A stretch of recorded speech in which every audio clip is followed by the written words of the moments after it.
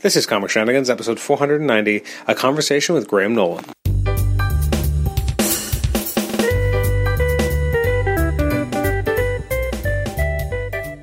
Welcome to the Comic Shenanigans podcast. I'm your host, Adam Chapman, and this is episode 490. It's our conversation with Graham Nolan. Graham Nolan is obviously celebrated as one of the co-creators of the Bane character. He had a very long run on Detective Comics back in the 90s, and right now he's working on the Bane Conquest maxi series for DC Comics with his often partner in crime, Chuck Dixon. So before we get right into the episode, I want to thank some people who submitted questions for the interview. I want to thank SRCA 1941 from the Marvel Masterworks Forum, as well as Shagmu, DTTF, and Elwin Munsey Jr. I believe that's right, and if I'm not, I apologize.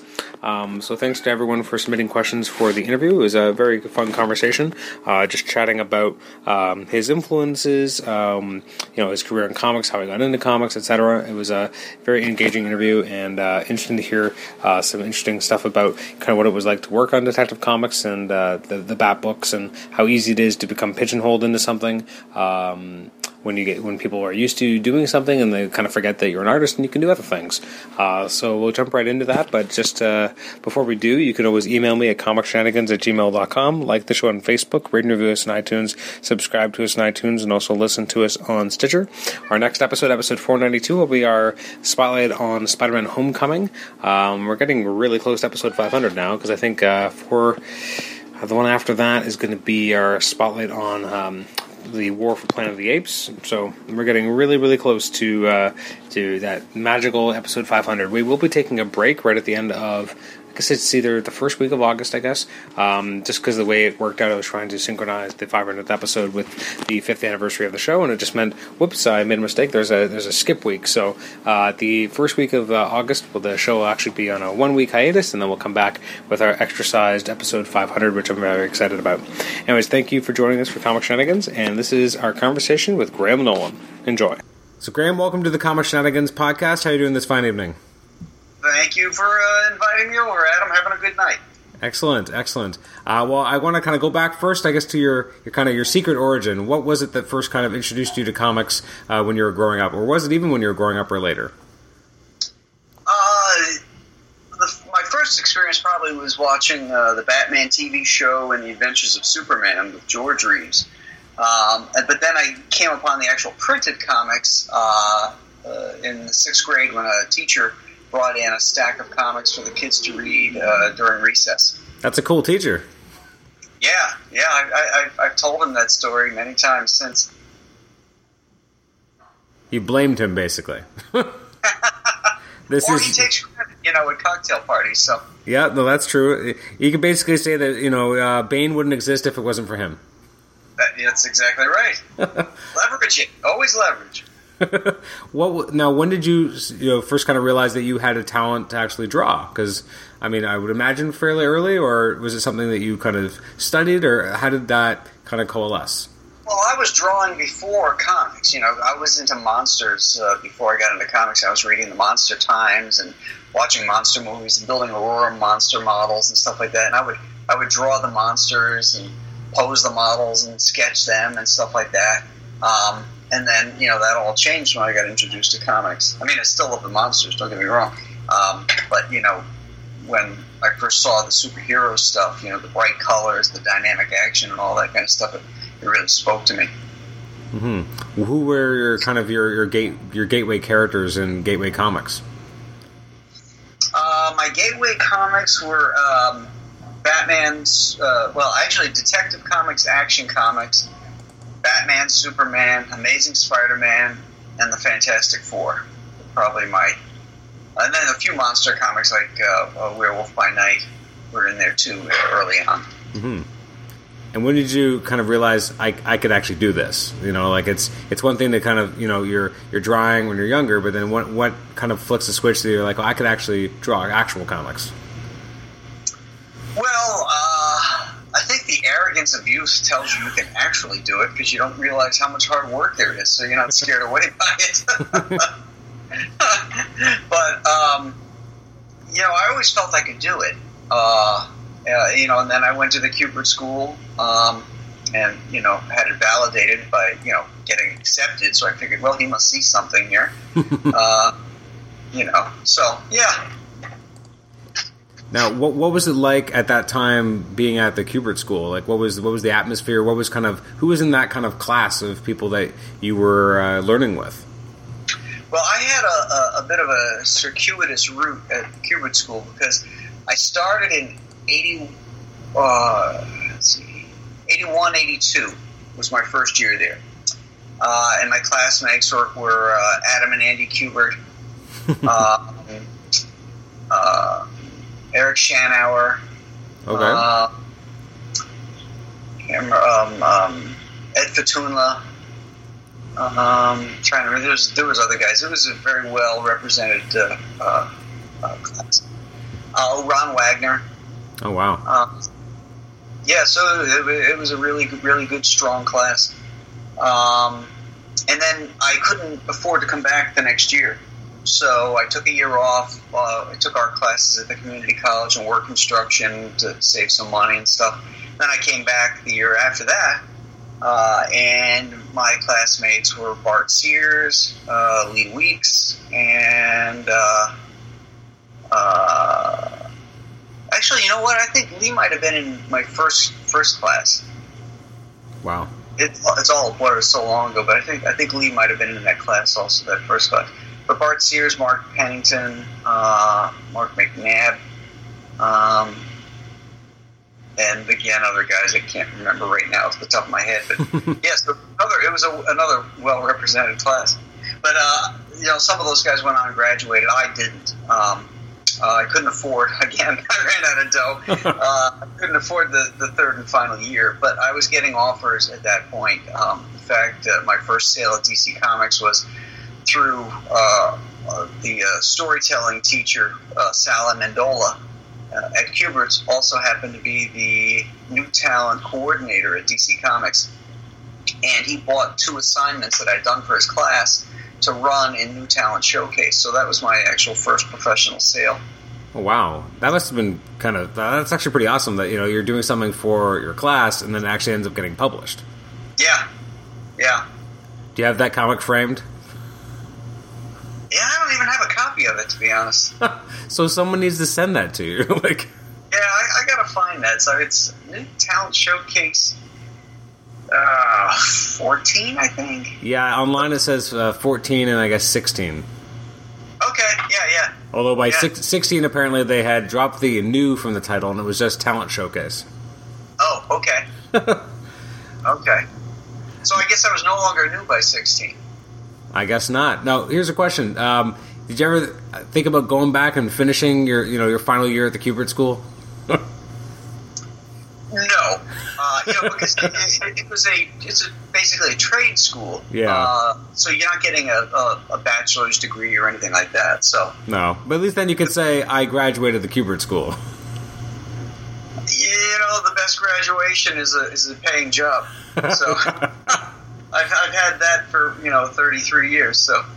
So I want to ask about that. So you do the New Talent and Talent Showcase, and then you work on the Transformers UK. How did that kind of come about? No, it wasn't Transformers UK. It was Transformers Marvel. Oh, okay. So my apologies, but still, how did that kind of come about? I went up to Marvel. I met Mike Carlin, and he gave me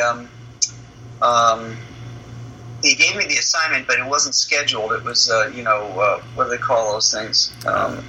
Inventory story? Inventory story, yeah. They don't even do them anymore, but it was done as an inventory story, and I don't know, a month later, something jumped the rails, and they had to put it in. Wow. Now, what was it like kind of working on that? Because, I mean, like, you already had sold other stories, but those are stories that you didn't necessarily intend to actually run somewhere. Where this is different. This is actually, a regular, not a regular gig, but this is an actual gig that's meant to be published. How did that feel kind of illustrating that for the first time, and also working on a property like Transformers? Well, it was daunting because I've always been an organic guy and didn't like drawing mechanical things. And here I am at Marvel. My first assignment is drawing robots. So it was a little a little daunting, to say the least. But it was exciting too, because here I am working at Marvel. So what? Everybody's got to start somewhere. So I figured, I'll do the best job I can with it. Hopefully it'll, dovetail into other projects. Now, what led you over to Eclipse Comics at that time? Work. Yeah, they had work. Yeah, they had work. And that's where I met Chuck too. Well, I was going to say that's kind of like I guess kind of a huge moment, because you guys have collaborated on tons of stuff, and kind of a lot of people think of you guys kind of together. So it's interesting to kind of see where that relationship kind of started. Yeah, it started in Airboy.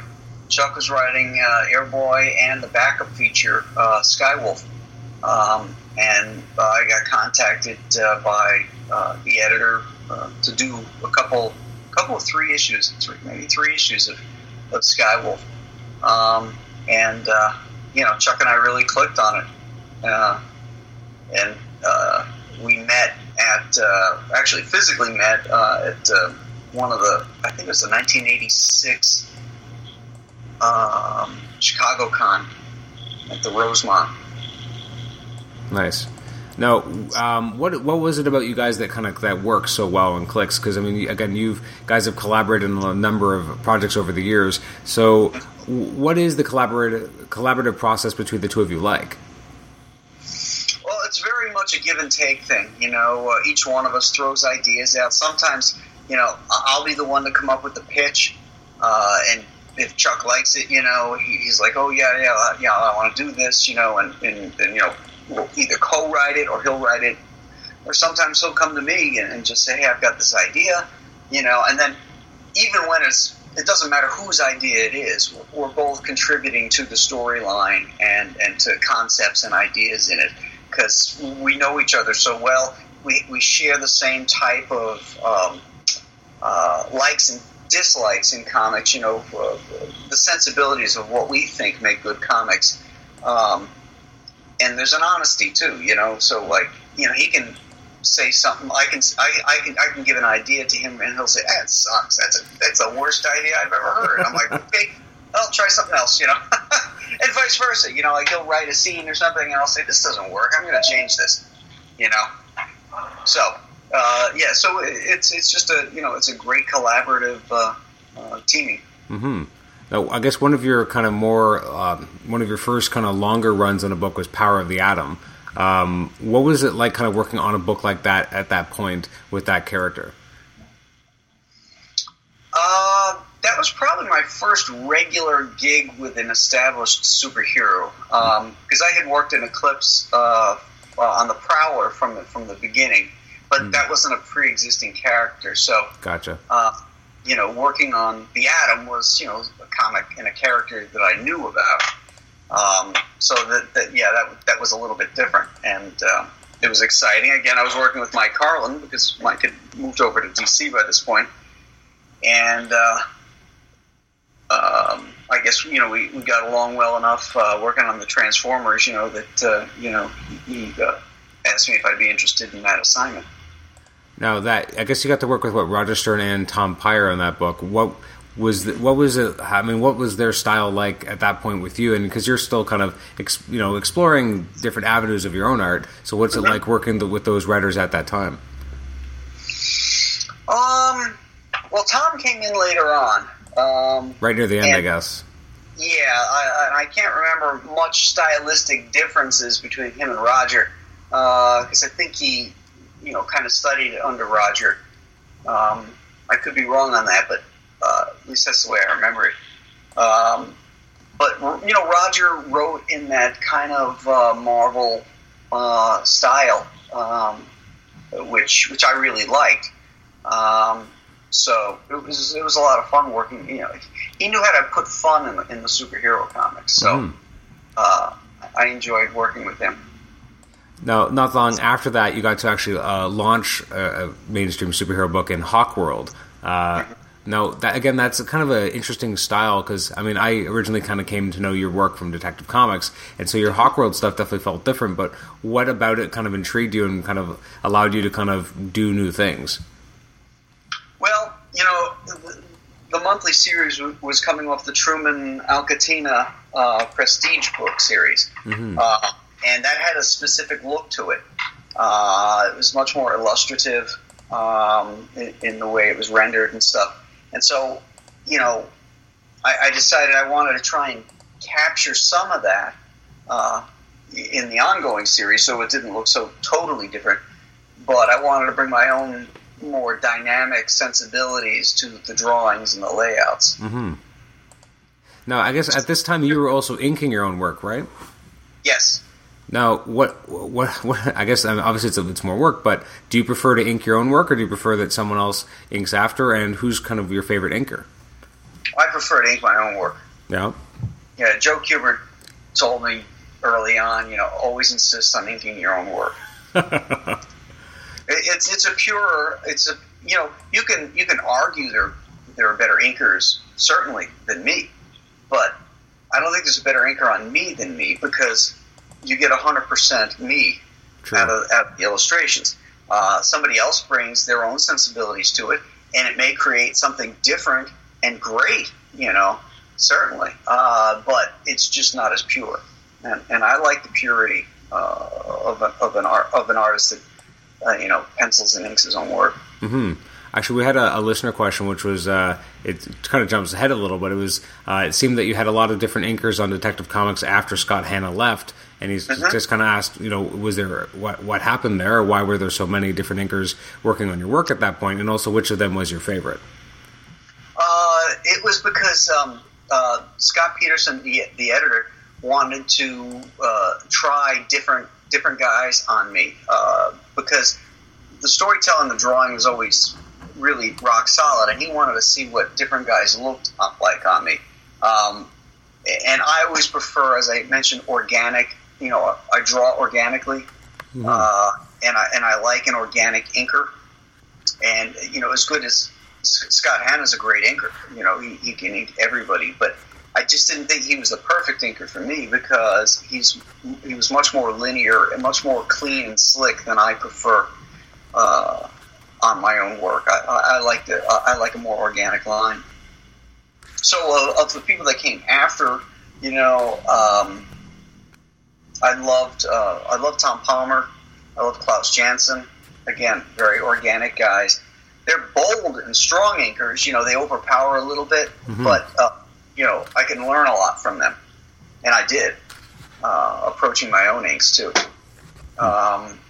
Joe Rubinstein's an excellent inker as well. Okay. No, I guess so. What you were on Hawk World? I guess almost just over 2 years. What led you to kind of leave that book?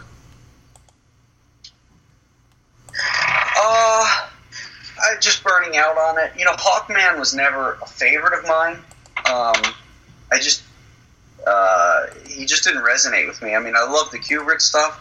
And I can look at that all day. And Joe was really the only guy that could make that mask look like it was natural and looked cool. Otherwise it looks a little, if you saw a guy in real life wearing a hawk head on his face like that, it'd look a little weird. But Joe sold it. So I was just looking for a change. 2 years penciling and inking a book is a long time. It's a lot of work. And I wanted to move on to other things. What was your collaboration with Ostrander like at that point? Like, were you having much input into some of the story ideas, or was it more of a full script that you'd receive? It was a full script. Yeah, it was a full script. I didn't have really much input in the story at all on Hawkworld. It was pretty much John's show. So when you're kind of deciding artistically, I had a lot of freedom. Mike Gold, wasn't a micromanager, so I could try new things and different things, and never feel like he was over my shoulder. Now, when you're coming off of that, or you've decided that I'm going to leave Hawkworld, how did Detective Comics come about? Was it Chuck kind of saying, "Come work with me," or? No, I had gone in and met with Denny and showed him some samples, and then nothing came of it. And then I'd been working with Mark Waid on a Metamorpho series, and there was a 3-issue fill-in or something like that that they needed somebody for, and I got a call from Scott Peterson asking me if I'd be interested, and it was on Detective Comics, which was my favorite. So I originally was supposed to, I co-plotted, penciled, and was going to ink the Metamorpho series, but once the detective gig came up, I gave up the inks on Metamorpho so that I could take the detective gig. And then, obviously, famously, you and Chuck worked on Vengeance of Bane. Mm-hmm. And obviously this is always going to be the character you're kind of linked to, for better or for worse. Although there's a lot worse things you could be tied to. Oh, absolutely. Bane is obviously... Of course, Karloff said, if you can be remembered for one thing, that's good enough. Well, thankfully, we have some really good portrayals. Your original portrayal of Bane is fantastic, but what was it like kind of conceiving that character and bringing him to life and working with Chuck on it?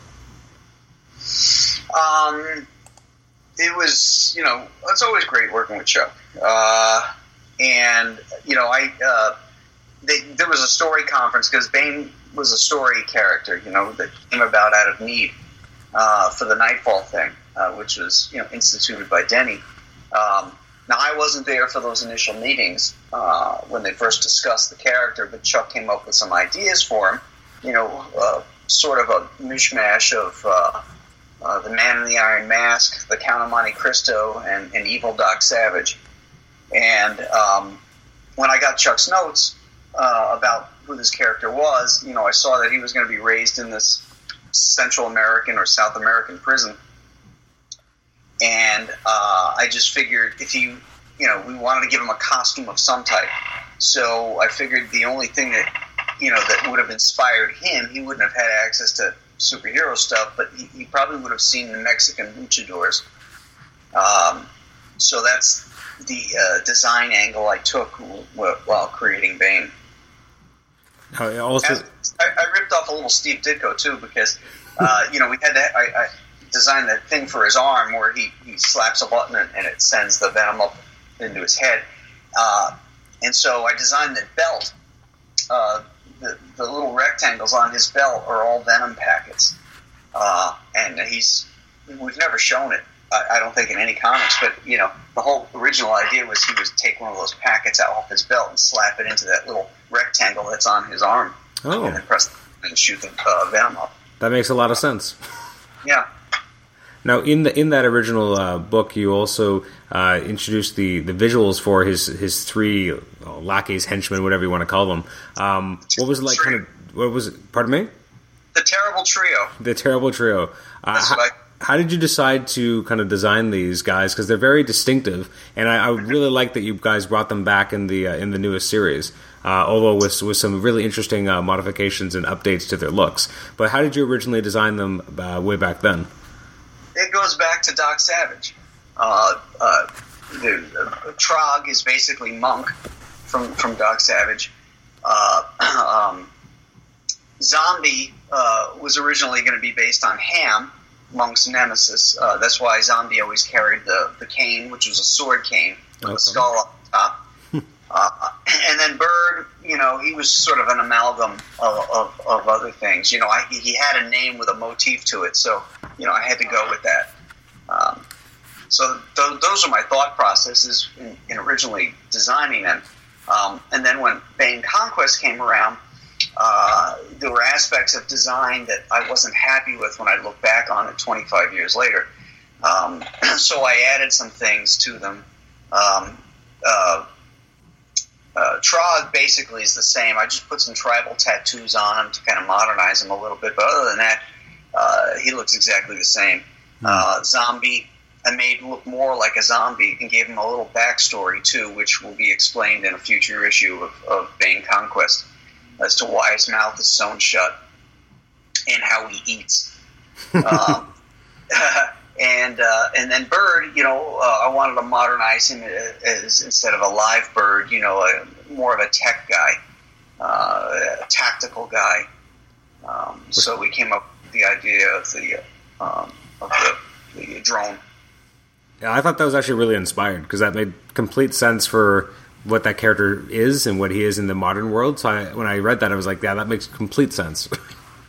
Yeah, we wanted to give these guys more of a launch pad too, because they're interesting characters, and they kind of got short-shifted in Nightfall quickly, and then nobody else ever really returned to them. As it turns out, I heard Tom King use them recently, unbeknownst to us, but it was always our plan to bring them back. So I guess we should talk about Conquest, because, we're kind of jumping forward, but how did Conquest kind of come to? We've talked about with Chuck a little, but how did you get involved in Conquest? Well, we pitched it. Originally, it was going to be a more Batman-centric thing, and Dan DiDio said, he wanted something more Bane-centric, and, DC would like to see Bane as the Doctor Doom of the DC universe. So... Chuck and I came up with some ideas, and we wrote a pitch, and they accepted it. Now, so it's 12 issues, so obviously you know how long it's going to go, and you get a nice kind of epic story that you guys are putting together, a crime epic, I think Chuck called it. Yeah. Issue 2, this is a little bit of spoilers, I guess, but not too much. You get to actually have a bit of Batman without it visually looking like Batman. How did you guys decide to kind of bring him in relatively early? I think Chuck would be better to answer that one. As far as the pacing as to when he decided to bring Batman in, I'm not sure.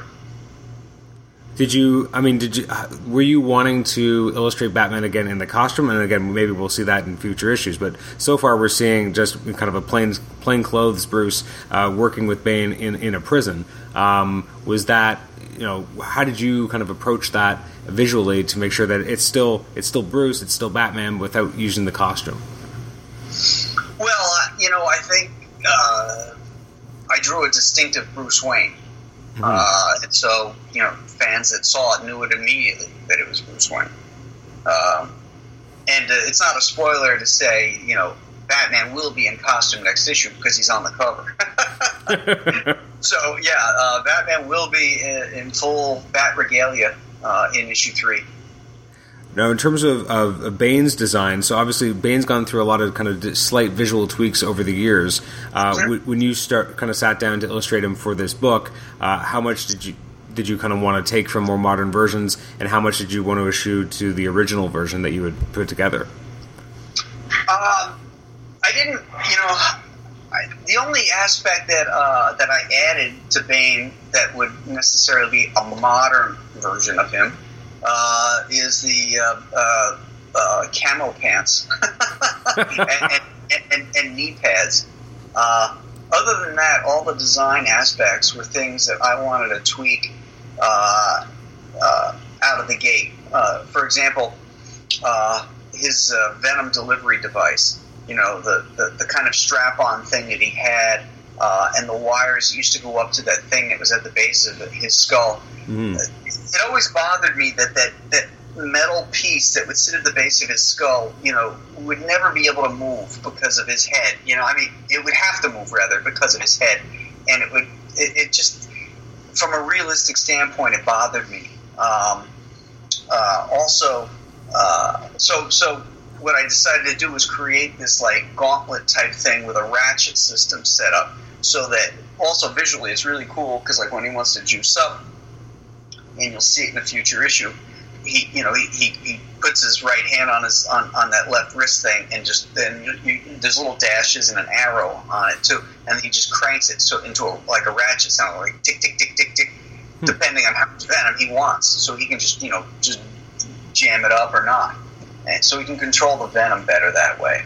And then I put the shoulder harness on him to give him more protection. So that bullets would bounce off it, and also it became something that I could put the wires into that would be stable. Okay, actually that makes a lot of sense. Yeah.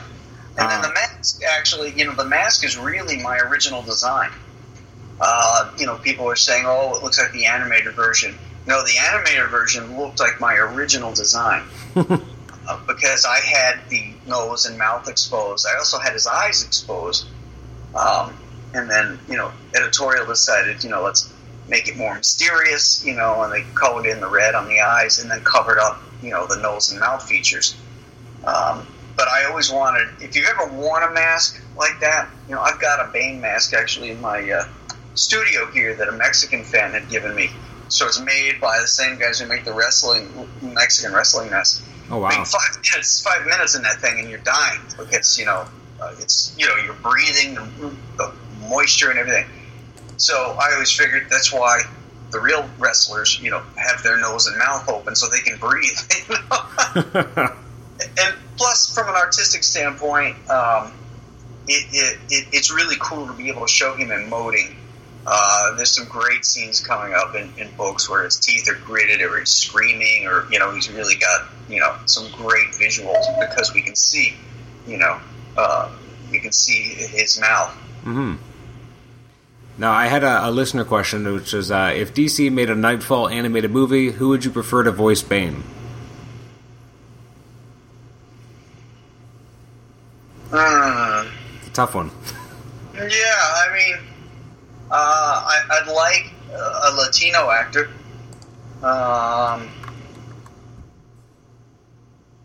I thought that Henry Silva did a great Bane. Mm-hmm.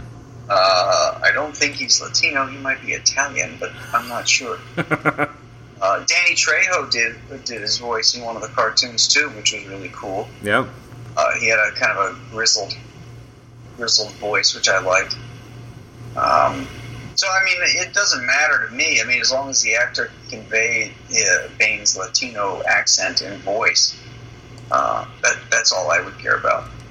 Now, obviously, you're the creator of Bane, but are there any particular visual versions of Bane that you've seen over the years that you've actually kind of enjoyed, where they've kind of taken the character visually? The original animated series, again, because it went back to more of the wrestling design. I thought that was really cool. Yeah. There's been some, some of the Banes are just so darn big. He looks like the Hulk. And I don't like that. I don't like I don't play computer games, but what's that one that had Bane in it? It was really big. The Arkham games? Yeah, I think that's it. Arkham Asylum. Yeah, he was pretty big. Yeah, the ones I'd seen, he's just like Hulk, I mean, Bane's a big guy. He's like the biggest bodybuilder you ever meet. Maybe 6'5", 350 pounds, something like that. But it's still human, Well, and definitely, like, your original portrayal, especially in The Vengeance of Bane, like, he wasn't huge. He was just extremely well-built and a good counterpoint to Batman, and that was kind of the point. Yeah, I mean, he's bigger than Batman, I mean, he's taller than Batman and has more muscle on him than Batman, but he's still a human being. You could see a man that looked like Bane, or pretty close to it, at one of those strongman competitions, or strongest man in the world competitions, or even a bodybuilding competition. Mm-hmm. Are there any particular challenges in illustrating Bane that you're kind of like, oh man, this one thing really is a little bit harder, or is he pretty easy for you to draw? He's pretty easy for me to draw. I made things a little bit more difficult with that metal collar on his neck. But I think it's a cool addition. So, it's like, you got to weigh it, and if it looks cool visually, then it's right. Mm-hmm. Now, this was a question from a listener, which was, if Bane Conquest opened the door at DC for kind of a return to a monthly series, is there any book that you'd want to do? There's a lot of books I'd like to do. I'd like to do a Superman book. I'd like to do Captain Marvel. I'd like to do Batman. Yeah. Not detective, but Batman. Let's see, what else? I'd love to do a Green Arrow, not Green Arrow, Green Lantern arc. Well, that'd be interesting. Yeah, I've done some I did a Green Lantern annual when Kyle Rayner was Green Lantern, and I created that character, Raker Korrigat. It was like one of the original Green Lantern, or the first Green Lantern. And I like that character. I'd like to I'd like to revisit him. To jump back, you were involved with the Detective Comics for quite a number of years, and definitely during some big kind of crossover moments that happened throughout that period. Which now we're starting to see a lot of it kind of being reprinted, so people get to actually see your work again. What was it like, kind of being part of that stable of artists who are working on these books, where they're part of these larger crossovers that keep happening? Obviously, Nightfall was kind of the big one to kind of start this off, but then it kept going throughout the 90s. Mm-hmm. Yeah, there was Cataclysm, and I can't even remember them all. There was like Contagion, Legacy, like all sorts of stuff. Prodigal, Zero Hour, all that kind of stuff. What was the question? I'm sorry. Well, just what was it like to kind of be one of the stable artists working on the series while all this is going on? I mean, the writers have to kind of do some gymnastics with their stories so that they're kind of coordinating with everyone else. And then what was it like artistically to be part of that process? Well, Chuck and I were always the guys that were always sort of in the lead, because we were quick. So we didn't fall behind on deadlines. So a lot of times, if, let's say, something started in Shadow of the Bat, and it introduces this new character, Jack Jones, whatever, and the artist hasn't drawn it yet, and I would draw the character for that artist and then send it to him and start my arc and then let him do it. So, in a lot of cases, we kind of, laid the visual groundwork for a lot of that stuff. Mm-hmm. Now, I guess your last issue of Detective Comics, I believe, was the last chapter, or the last chapter in Detective Comics, at least, of Cataclysm. What led you to leave the book? A lot of stuff was changing at DC at that time. Editors were leaving. The business was starting to implode. And I had been doing some other things. Trying to remember what year that was. Was that like 98? Yeah, it was, I guess early into 1998. 1998, yeah. So I was working on a self-published project, Monster Island, which I wrote, published, illustrated, did the whole 9 yards on. I wanted to do that. Chuck and I also did a Superman book called Superman the Odyssey around that time. So the writing was sort of on the wall, and we were looking, at least I was looking for something different. So, I left before I got fired. But, it was just a matter of time, because, things were changing so much up there, and I had a long run, and I knew that new editors were coming in, and I figured I better get out of Dodge while the getting was good. Now, one of the last projects, right around this period, you also did Bane of the Demon with Chuck. What was it kind of like to pitch that book and then to work on it, bringing together Bane with another major nemesis of Batman, Ra's al Ghul? That was a fun book. Chuck and I had a vision for Bane. They've had this long kind of story arc idea of who he is and where he's going and all that kind of stuff. And, every time we get to work together on it, we kind of add to that tapestry. And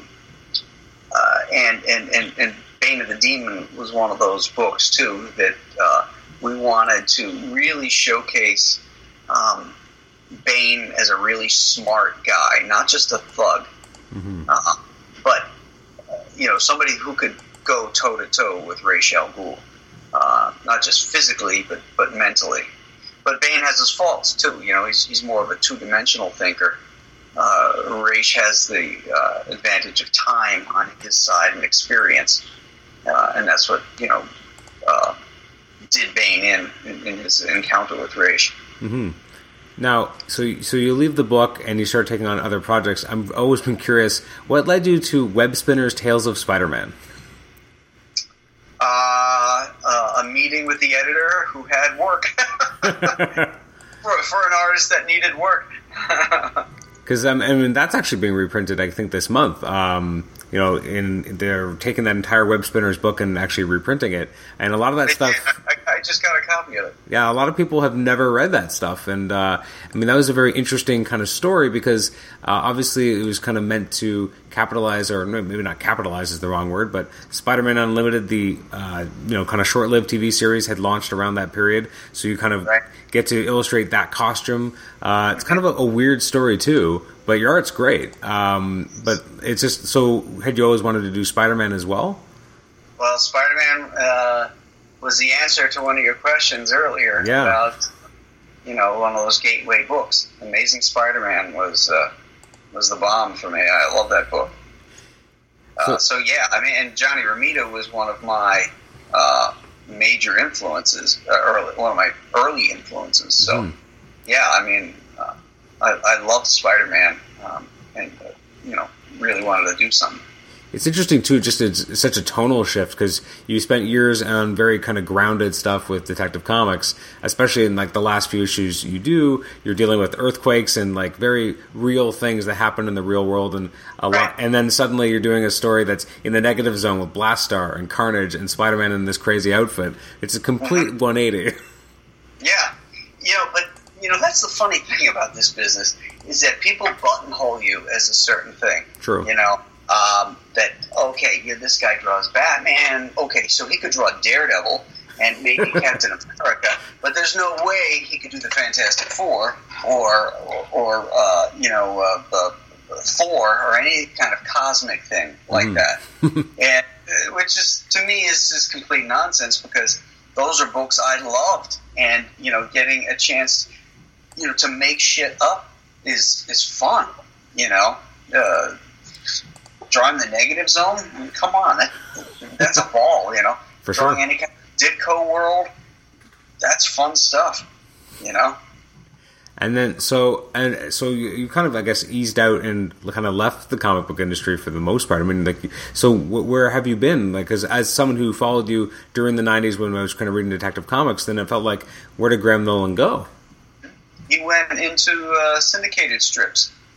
Now, what is it like working on those? When you're working on pre-existing strips, which is what I'll talk about because that's what I worked on.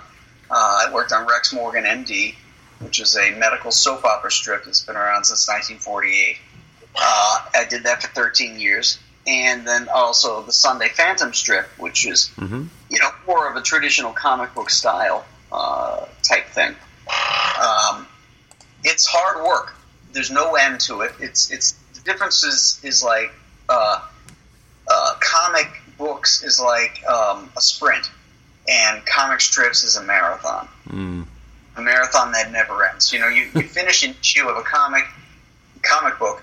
Okay, all right, I get to take the weekend off. I'm gonna clean up the studio, get all my reference books put away, start looking for the stuff for the next issue, and start again. A daily comic strip is every day, 7 days a week. And when you don't write it and or own it, it becomes a bit of a chore. Now, how did your kind of comic strip career even come about? After I published Monster Island, because originally I was thinking of it as an adventure strip because it was a straight-up homage to Roy Crane's Buzz Sawyer, which is Roy Crane is one of my all-time favorite cartoonists. So Monster Island was a combination of Roy Crane and Jack Kirby's Marvel Monster comics, with a few other little things thrown in there as well. But I didn't have any contacts in the comic strip world, so I decided to do it as a comic book. Once I published it as a comic book, I decided, what the hell, I'll give it a shot. So I reformatted a couple weeks' worth of strips and sent them out to all the syndicates. And they universally loved it, but they also universally said that we can't sell a continuity strip anymore. The last successful one that was sold was Spider-Man. That was 1977. So, and that was, derivative. It already had a built-in audience. So, it was unfortunate, but the guy at King Features, Jay Kennedy, said, we have an existing strip that we're looking to make a change on. Would you be interested in it? I said, what is it? He says, it's Rex Morgan, MD. Well, Rex Morgan was in the Buffalo paper, and I'd seen it, and it quite honestly sucked. It looked terrible. It was just awful. So I'm asking myself, why is this thing still around? I mean, what is it about this strip that has made it stay in the paper for all these years? So I asked him to send me copies of the strip in its heyday. And so he sent me, photocopies of the strip from the 50s and 60s. And it was a gorgeous strip.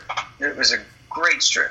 And that really got my juices going. And with the challenge of how can I return this in today's world, in today's newspapers, back to what it was. So I looked at it as a challenge to try and do. And that's why I took it on. And how long did you illustrate it? 13 years, I think. That's a long time. Mm-hmm. Now, I actually did have one listener did ask, when will you return to Rex Morgan, MD? Never. You're done with Rex? I'm done with Rex. There's another artist on it, and, in newspaper strips, there's very little turnover. So, once you're out the door, that's it. And another listener wanted to know if you prefer, one medium over the other, whether it be working on a daily strip or working on comic books.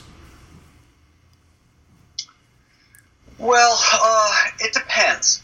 It depends. I love the real estate that you have to work in comic books, which you don't have in the comic strips. Mm-hmm. But I have a humor strip that I run once a week called Sunshine State, which is on the Go Comics site. It's syndicated digitally. So I have to come up with strips. There's Sunday strips, Sunday style strips that I have to do every week. And that is one of the most fun jobs of my life because I created it, I own it, it's mine. The characters are amalgams of personality traits of my own and people that I know. So it's a very personal thing. So I like comic strips from that angle. Mm-hmm.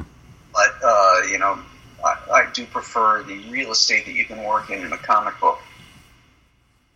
I guess you come to appreciate it a lot more too, especially after working in that medium for so long, that when you go back to long form comic book storytelling, that, as you said, you have much more real estate. You're able to do a lot more because you're not as restricted.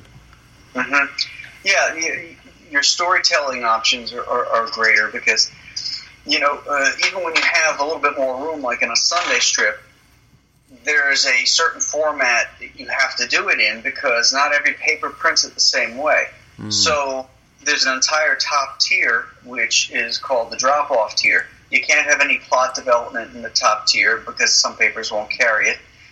You may illustrate it horizontally, but some papers run it vertically, so you have to have certain breaks at certain spots on the page so that the panels are cut. They can reformat it. So when you're thinking of it in those kind of terms, it takes the artistic freedom of doing something really interesting.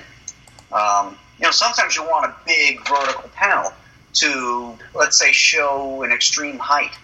You just can't do that in a strip. Wow, that makes complete sense. I never really thought about it that way, but that's really interesting. Just from a few more listener questions before we sign off for the evening. We want to know who are your artistic influences? Now, you talked about some of them, but can you name some others? Yeah, I mean, it's always changing, when you discover new things and new artists. But, my initial guys were Romita, Buscema, Kirby. Mm-hmm. And then from there, I went into Joe Kubert, Will Eisner, Roy Crane, E.C. Segar, Frank Robbins, Milton Caniff. Did I say Caniff? I don't think I did. I don't think so. Caniff. Wally Wood, although, it's hard to separate sometimes because there's artists you love, but they're not necessarily influential on you, mm-hmm. True. So, I think that's all of them, pretty much all the ones that I can think of. Okay. I guess we can move on to the next question, which is who, if any, is a current artist you enjoy? Oh gosh, that's a tough question because I'm not very up on who's doing what these days. Okay. So that's not a really. I can't really give an answer to that. Okay, that's all right. If you could draw a book for any writer, past or present, besides Chuck, who would it be? I would want to draw an Amazing Spider-Man with Jerry Conway. Okay, very cool. What characters would you most like to draw that you haven't yet, or are there any that you would really like to revisit? Yes. At DC, I would like to do, as I said, Superman, Captain Marvel, Green Lantern, and Aquaman. At Marvel, I want to do the Fantastic Four. I want to have a run on the Fantastic Four with Chuck and I. And then when we're done with that run, we want to do Captain America. Ooh, that'd be interesting. Actually, with regards to that, so I just want to say, so not Hawkman?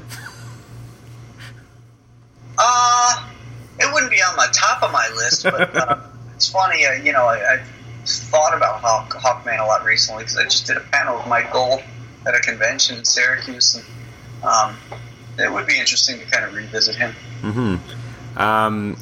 What's the single piece of art you are most proud of?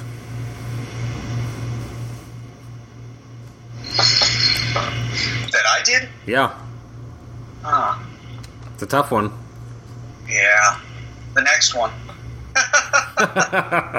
That's a good answer. Yeah. What can you tease us that we're going to get to see in upcoming issues of Bane Conquest from a visual perspective? From a visual perspective? Yeah. A lot of kick-ass action, a lot of dynamic storytelling, some really great guest stars, and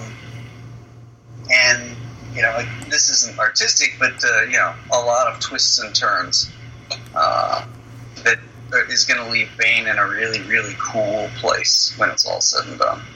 When you and Chuck kind of formulated and pitched this book, you guys are pretty you guys already kind of had an endpoint in mind, or did you kind of discover that as you guys have kind of gone back and forth with each other? No, we had an endpoint. In fact, we knew where it was gonna end because I gotta phrase this without giving anything away. Bane gets himself into a position which was the end game. Okay. And did you guys actually pitch it as 12 issues, or is that something that was kind of given afterwards, or like after you guys kind of developed the pitch and pitched it to DC? We pitched it as 24 issues.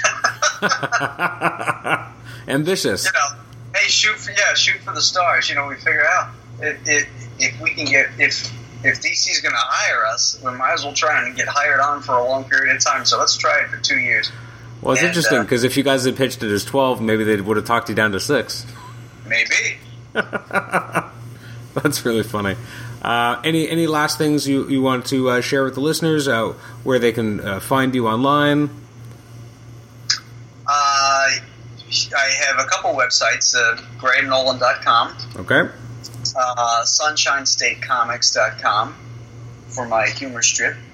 And then GoComics.com is is another place where you can read Sunshine State. Excellent. Well, Graham, thank you so much for joining us. We're hoping to have Chuck on when the book ends, so hopefully we can actually have you both on the show together to talk about Bane Conquest once it's all done, and we can actually kind of go through everything that you guys put together. Cool. Now, wasn't he on already? He was. Okay, but you're thinking of having us both on at the end? Yeah. After it's over? Yeah. Oh, okay, that's cool. Because when I was chatting with him, I'm like, I should have you on, in the future to talk about it some more. And he's like, well, why don't we just do it when Conquest ends? I'm like, that makes sense. So it makes sense to have both of you back on together. So after issue 12 drops, hopefully we can schedule something with the three of us and kind of do a Bane Conquest postmortem. That would be cool. Maybe we'll have something new to announce, too. Well, hopefully it'll be a 24-issue series, right? I'll take 12. Exactly. Well, thank you so much, Graham, and we'll talk, I guess, when Conquest is over. Sounds good. All right, thanks so much.